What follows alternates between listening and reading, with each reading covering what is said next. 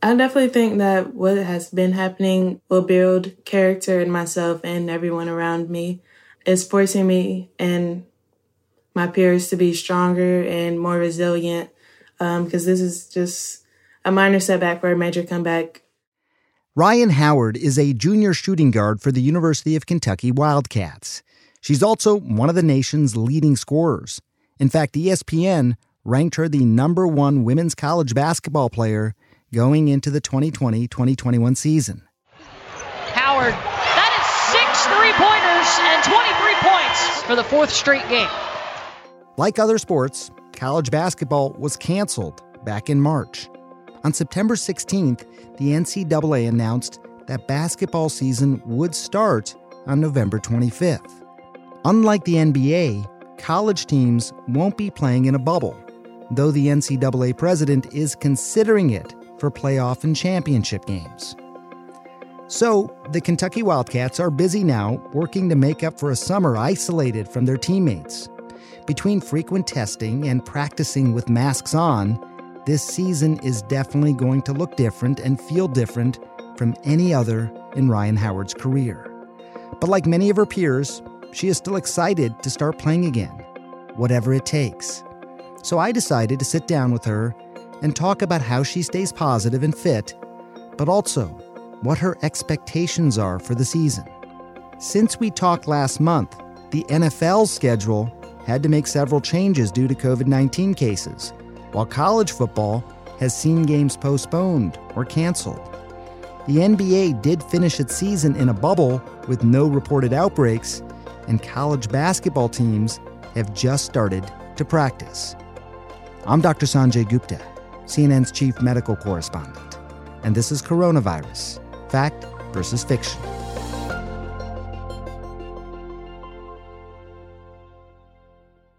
I've talked to so many people over the last several months and trying to understand how much their lives have changed as a result of this. But I've always been really interested in athletes because, you know, you're performing at such a high level, you're playing at such a high level.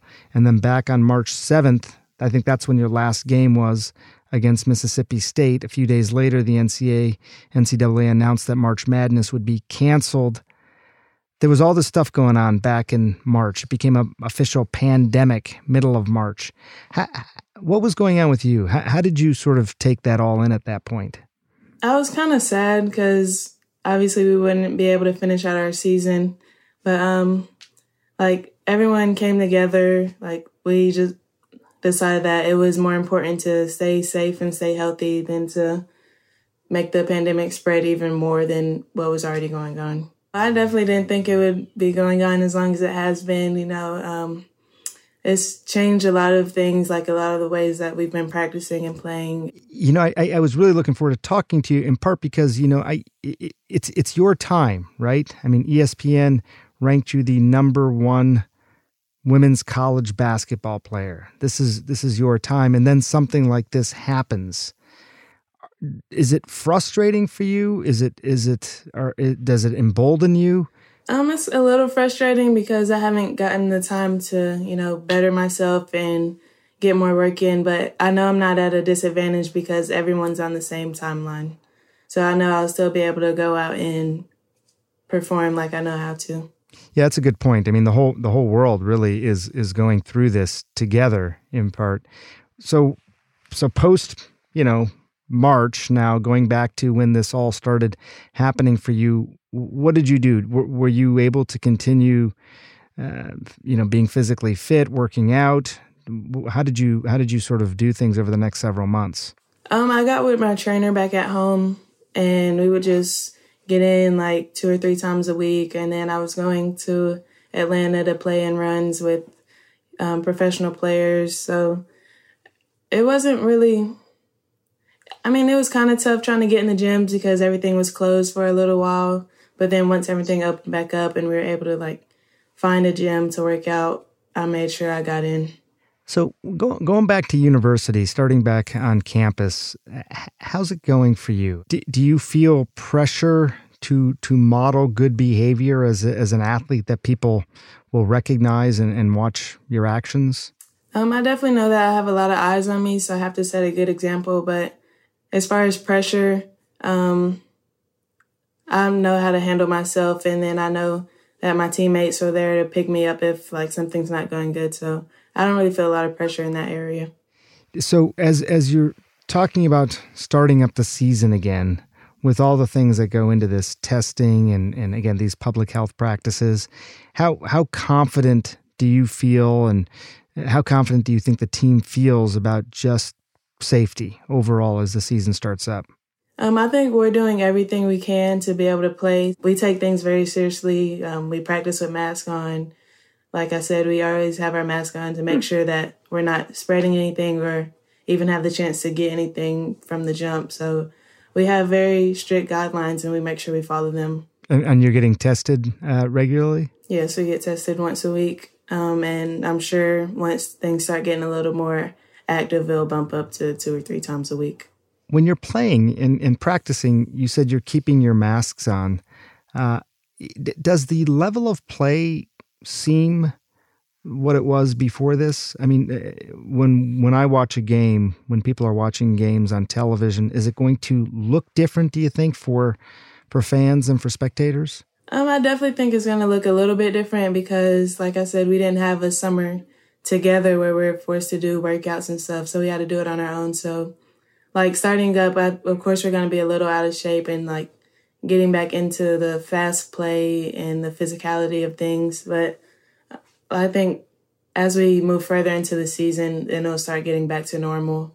So you're about an hour away from Louisville, where Breonna Taylor was killed by police inside her home.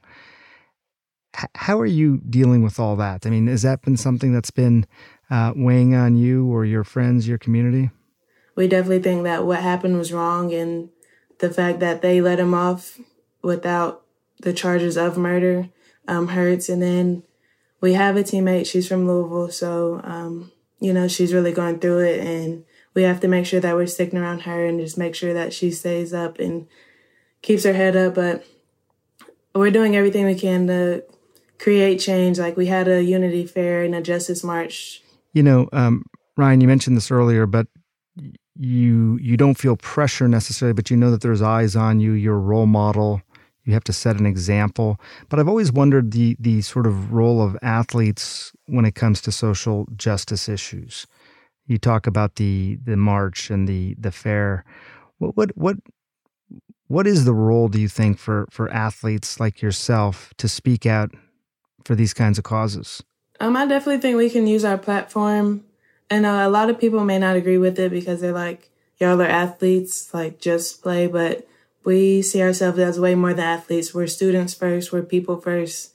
And then most of our team is minorities. So, of course, we're going to say how we feel about it and express ourselves. And then our coaches are supporting us. Our support staff is supporting us. So they want to see us happy, and we want to make the change. All right. So tell me about your team. I mean, how you guys going to do this here? So November 25th, day before Thanksgiving. How's the season looking for you guys? There are a few kinks, but we're working it out now. I think we're going to have a great team this year. Everyone's getting along. In practice, we're always goofy, but this year, like, we're all goofy at all times. Sometimes it gets us in trouble.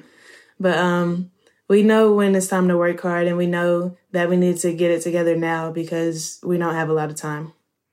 Do you have a few-year plan from now? I mean, what do you want to be doing 2 to 3 years from now? Definitely when I graduate, I'm going to be playing in the WNBA. And then when I'm not playing, I'm going to be, I want to be a creative director. Is there anything that you would, in terms of people who are listening right now who are at the end of their ropes because they're fatigued by all this, they think that this has completely changed their lives, what would you say to them? I would just say trust in the Lord. Better times are always coming. So even if you're at your worst, if you feel like you're at your lowest, there's always a lower than your lowest. And then even when you're at your highest, there's always a higher than your highest. So if you feel like you can't go any more, reach out to your family, reach out to your friends, the people who support you, and just stay up and just keep pushing. Well, look, I wish you great luck. I'm glad to hear you're optimistic, and I'm glad to hear you're in good spirits. So you got wonderful things in front of you, and thanks for joining us today. Thank you for having me. If you have any questions, please record them as a voice memo and email them to asksanjay@cnn.com. We might even include them on the next podcast. We'll be back Monday. Thanks for listening.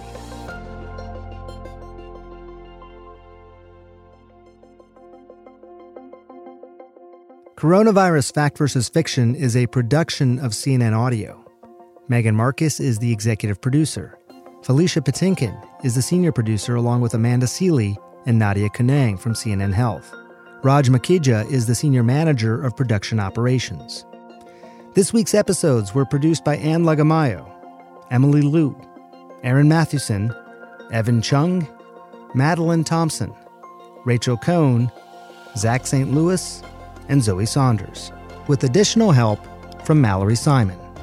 Nathan Miller is our engineer, and David Toledo is the team's production assistant. Special thanks to executive producer of CNN Health, Ben Tinker, as well as Ashley Lusk, Courtney Coop, and Daniel Cantor from CNN Audio.